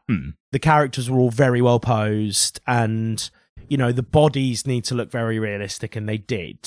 The impact as well, like the slamming on the mat, I remember being very good, like very clear, like impact, pain, like this is what's just happened. I liked Do a Powerbomb a lot more than I was expecting to. And on reflection, it's one of those that stayed with me a bit better than the rest. Yes. There's some here that I'm looking at and I'm like, I'm not even really sure I remember this that well. But Do a Powerbomb has stayed with me, and I remember the story beats. At the end, when God turns up, looks fantastic. Really great twist, really interesting. It's a double one-winged angel. Absolutely insane. Although the technical name I recently discovered for it is it's actually a electric chair driver. Electric chair driver. Yeah, but when Kenny Omega does it, it's a one-winged angel. Of course. So, yeah. 8 Billion Genies, great art. As I said, very complimentary to the story because it knew when to pull back for the smaller bits, and then it knew when to like go full throttle with the big, crazy, bombastic scenes. There's this thing that happens to me sometimes where, so they say that the person who doesn't read gets to experience one life, and the person who reads experiences many, right? Right. And there are these times when I read a really great book, where I feel this weird sense of comfort and also sadness that I don't get to exist in that world anymore. The last time I really remember feeling it was just recently when I finished Stardust by Neil Gaiman. Right. Very on brand for the podcast. Beautiful world building. And I kind of went, I don't get to go to that place anymore because I've finished this book.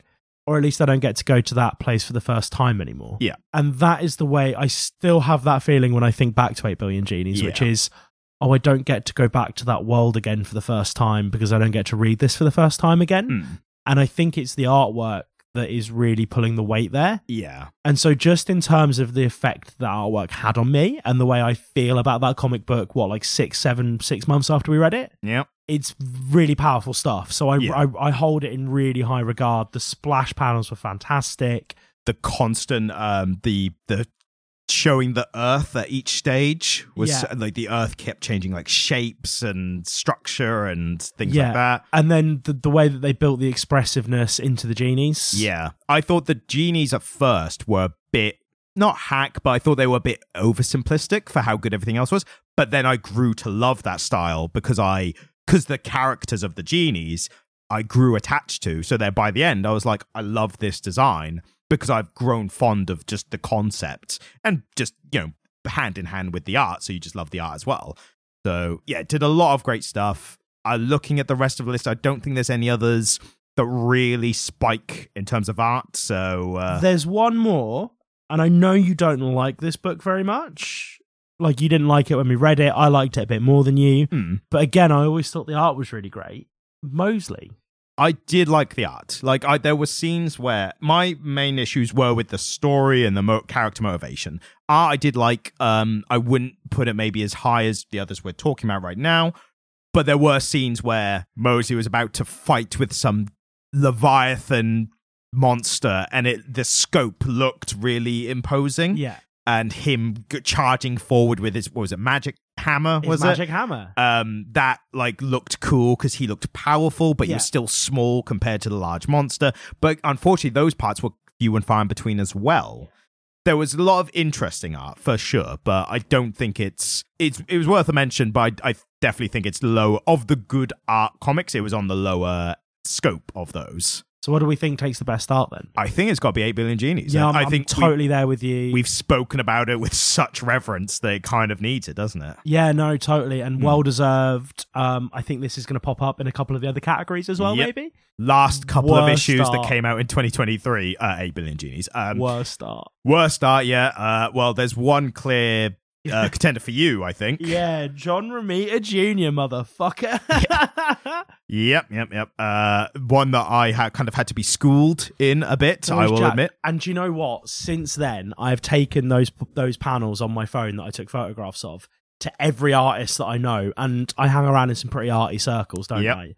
And they've all gone, yeah, that face is looking the wrong way. Yeah, I see what you're seeing, Jamie. Yeah. I needed that external validation on that one because I was so far on one side and you were so far on the other.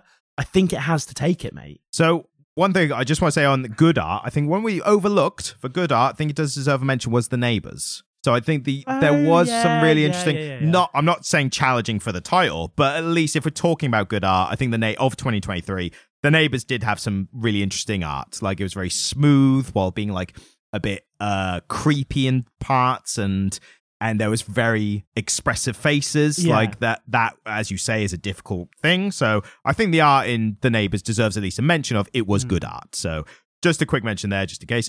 Bad art, I'm gonna have to look through the list to compare to The Amazing Spider-Man. I mean, I think the only thing that gets close has to be The Ones. The Ones is going to get a real talking to the bit. The thing with The Ones was it was a very simplistic style, which if the story was better, I wouldn't have minded. The art was a bit mid, wasn't it? Yes. So I think the worst art has to be that Spider-Man comic. I'm sorry, John. Yeah, I'm going to have to agree with you there. Yeah, worst art of 2023 of the comics that we've read. Yeah. So, well done. Yes. And then well done, you. In terms of comics, so do we separate writing from overall comic? Yeah, I think so. Yeah, so I haven't put that in the thing, but yeah, so writing, Human Target's got to be up there in terms of writing for me, obviously. 100%. The writing was fantastic on it.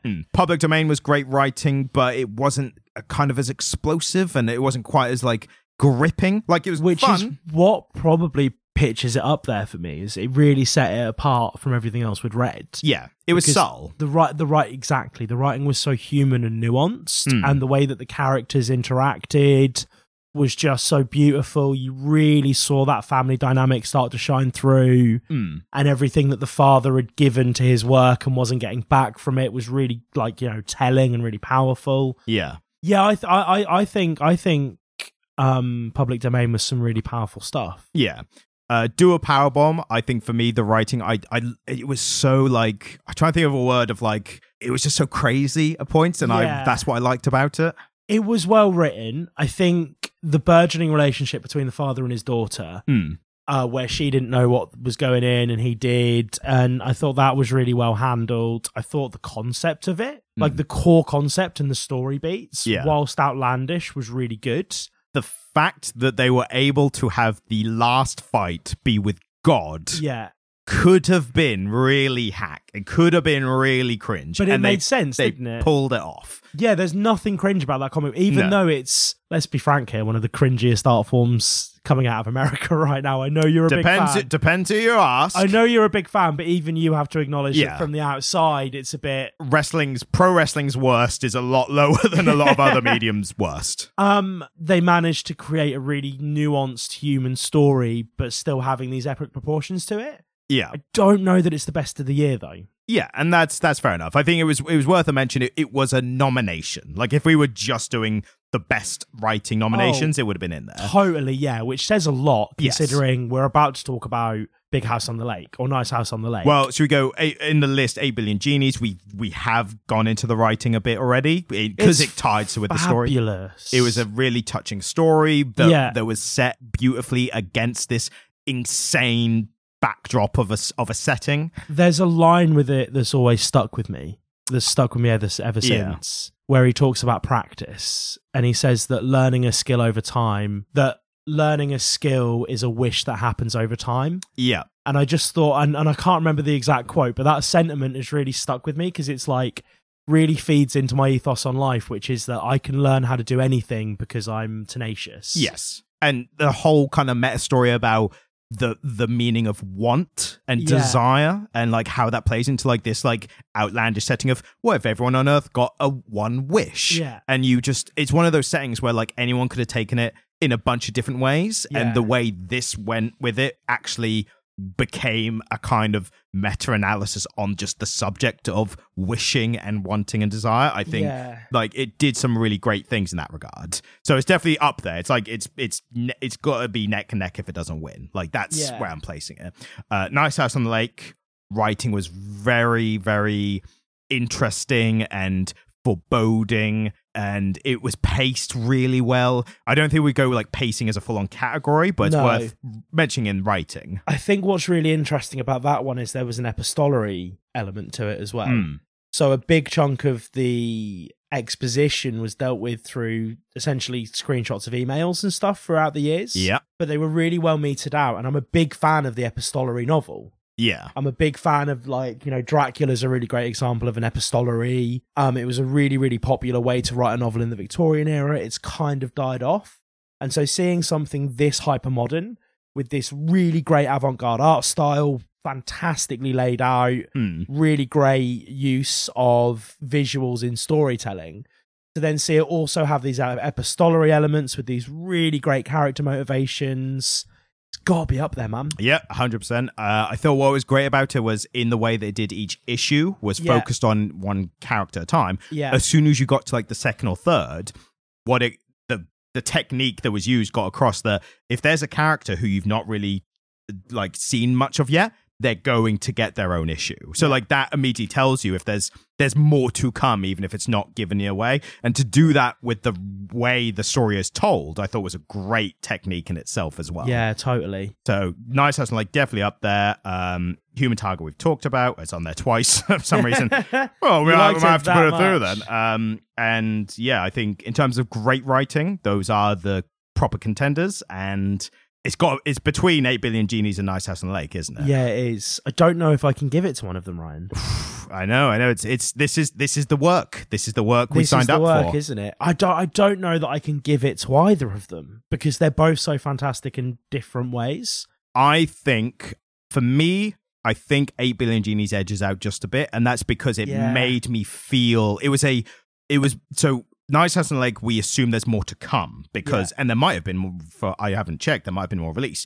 8 Billion Genies was a 8-issue compact beginning, middle, end. And I think that might be why it resonated with me so much, is that I read all of it. And 8 Billion Genies, I think, had the better ending of what we read because it was a proper ending, as opposed to Nice House on the Lake might be doing some more stuff, which might be fantastic as well. Yeah, and I devoured it hungrily. I was hungry for 8 Billion Genies in a way that I'm often not for the stuff we read. Yeah. So I think for that, it just has to take best writing. On a technicality, it's won best writing, which, I mean, compared to what it was up against, I think that's done really well. So best overall comic, I think... do we do worst writing? Oh, the ones. The ones. That's a quick one. That goes without saying. Yeah. I think best... for mentioning why, quip-heavy, Whedon-esque dialogue to a fault. Yeah, I mean, I think because it's so old, it doesn't get to be there. Yeah. And again, you've been saying this the whole time, and I've been advocating for older stuff being in, and now we've gotten here, I'm right on the same page as you, which is like, the older stuff just doesn't get to be there at the moment because it had its time. Yeah, I mean, it's fantastic. I mean, we both adore it, don't we? Wait, are we still talking about the ones? No, Why the Last Man? Oh, I thought we were still talking about the ones. I was like, oh, in terms of writing, yeah, why one of the best written comics of all time, easily. But yeah, the ones, again, the quippiness, it seemed like it was churned out quite quickly. We know Brian Michael Bendis is capable of better things. Yeah. He created better characters that have lasted well after his writing them. It's a hot mess, isn't it? Yeah, it was just lazy. Like, that's the main thing. It was lazy. The big fight at the end didn't happen, or they quipped their way out of it, which just sucked. It's just bollocks. It's the ones. So yeah, best overall comic, or should we do worst overall comic first? Is that also the ones? Okay. Yeah. I think the best overall and worst overall comics are just the best and worst overall writing, if I'm honest with you. I mean, for us, I think the thing is, we've given 8 Billion Genies the best writing. It was also a close contender for best art. But whereas Nice House on the Lake... Didn't we give best art to 8 Million? We should have. Yeah, we should have memorized this. We should have written gave this down. Best writing and best art to 8 Million Genies. Yeah, I'll listen back to this if so necessary. Nice House on the Lake got best panel layout. Yes, it did. 8 Billion Genies got best art and best writing, which I think by default... It's going to have to be best overall comic. It's best overall comic. For the stuff we were raving about, like that, the writing specifically might have geared us towards those feelings, but then we didn't have those feelings for anything else because they didn't have the best writing either, or as good a writing as 8 Billion Genies. So, or as good art. If it's getting the award for best writing and best art, I think it's then hard to advocate for anything being better than it, if that makes sense. Yeah, I will say personally, I do think Human Target had more of an effect on me than 8 Billion Genies, but it's probably because not only am I obviously a bias for Tom King work, it was also more superhero based. So that's more up my alley. And if we're being frank here, it was a close contender for best art and best writing alongside Nice House on the Lake and 8 Billion Genies. Yes. So I think personally, and this isn't the award giving, but personally my favorite was Human Target. But in terms of, I think we have to be a little more objective with the award. I think 8 Billion Genies, being that it didn't have any pre-existing characters like Human Target did, I think it deserves the award for having such an original concept, slightly more original than Human Target, even though Human Target was such an interesting new way of doing a superhero story. I mean, you know that the very end of Human Target where they're sat on that ice boat on the sea? Beautiful. And they're just talking and nothing's really happening anymore. They've kind of worked out the beats of the story. He's still going to die, isn't he? Yep. And he has that conversation with this girl that he's built this intense attachment with in probably the darkest moment of his life. And he's really held his shit together through this whole thing. And then you kind of just see under the surface of his emotions. He admits being scared of dying. And that's informed how he has been his whole life. Like, such a deep moment. But again, 8 Billion Genies has those as well, with desire and one, like I keep saying. I think, so maybe it is just Human Target, mate. I think, again, stepping back a bit, objectively, I think it should go to 8 Billion Genies, even though it was, I still loved it. It wasn't necessarily my personal top favorite, but in terms of giving awards and thinking what was the best of the year, I think 8 Billion G's achieved more than Human Target. And I think I feel like I'm trying to get some kind of credibility as like a reviewer to be like, I'm giving it for these reasons. And I think that is more important than my own personal taste. Yeah, but again, just thinking back to that last passage of Human Target. But then also you think that last bit of 8 Billion Genies. Which was so beautiful. The and last so wish profound. being made. And the fact that it got to that with more crazy, bombastic, like big panel layouts and superpowers and like dinosaurs. I'm trying to remember things that were in the big splash pads. The earth-changing shape. The fact that it went from all that to then quiet, personal character growth and emotional depth, I think, again, like that's why I think I have to give it to 8 Billion Genies. No, I think you're right. I think that's a beautifully profound sentiment to end the year out on as well. But Tom King could easily get it next year. Like, oh, mate, I mean, fuck me, Supergirl. If we'd have done this in 2021, Supergirl would have been right up there for me, man. I really liked that comic. So do I. And that's a lesson for anyone listening. If you're thinking of doing something creative, start now just in case you miss out on doing something when you could have. So, but yeah, that is our cheers and jeers for the year. Do we run through this list and give it the rankings? So real quick. Some we've already given. But we ended on such a beautifully profound moment, Ryan. Yeah, but that's not like us. Like that's not how the Fine. Let's stick to the structure. Let's do it. So Miles Morales, Spider-Man mid, Blue Beetle, Graduation Day, Fringe, Human Target, Goated, Public Domain, Goated, yeah. Dual Powerbomb, base to Goated, strong base to Goated. It was really good. The Ones, cringe. No, it needs a special subcategory. It's Whedon cringe. Whedon-esque, yeah. Too Whedon-esque. 8 Billion Genies, goated, obviously. The top goat, obviously. Amazing Spider-Man, cringe. Nice House and Lake, goated. Mosley, mid? I'll give it, even though I have strong issues with it. It's overall, mid to cringe. It was mid, yeah. Blue Beetle Graduation Day, cringe, unfortunately. Human Target, again, goated. The Neighbours, mid. Big swing and a miss. Rick and Morty, cringe. Harrower, mid. Totally decent mid, yeah. Cosmic Detective, I'd go based. Yeah, it was good. Yeah, I enjoyed a lot of it. And Doctor Who, based. Strong based. Really good. We've done the rankings. That's how we finish out the year and ring in the new year. So thank you so much to all of you who have been listening and downloading this and, you know, enjoying it in whatever way you have. Thank you so much. I would say I'm not interrupting you like I normally do, but I want to also say, you know, in the same sentiment, thank you to everyone who's downloaded, who's streamed, who's listened. Especially because we have started this from basically zero internet presence. We were very lucky, and we need to give a shout out to Pocket Casts, who arguably might have given us a boost too early. Yeah. But we still benefit from it hugely, and hopefully we'll do more stuff with them again. Yeah, huge shout out to whoever put us on that list, because it meant, I mean, we've not gone into this on the podcast, but when we got onto that list, almost every other podcast on that Geek Speak list on Pocket Casts was made by a big production company. And just scrolling across and seeing all like CBS, HBO, all these huge names, and then the Comic Literate podcast by Ryan and Jamie was massive for me. Just getting to be there with all these huge productions was really amazing. Specifically, thank you to Emmeline Berry at Pocket Casts. She was the one who at least notified us of being on the list. So thank you so much, Emmeline Berry. That was massive for us. That was really, really appreciated. And if we're about done, I've got the little thing to end on, which is do it. A quote I found today by one Alan Moore. Oh, great. And I thought it was representative of the superhero genre, but also just, you know, stories in general. It's him actually talking about Superman specifically. Yeah. And he talking about the appeal of Superman. He said, and this is one of those Alan Moore quotes where I think this is one of the nicer ones for once. He said, talking about Superman, he cannot be a god because gods are dictators who set rules for others to follow. Superman sets rules for himself and uses those rules to our benefit. And I think much as Alan Moore does. Much as the mystical Alan Moore who has to restrict his power, his magical power. Yeah, that's the best way to end it on, and we will hopefully see you, or you'll listen to us again in 2024. Yeah, thank you so much for listening, and good night. Thank you, goodbye.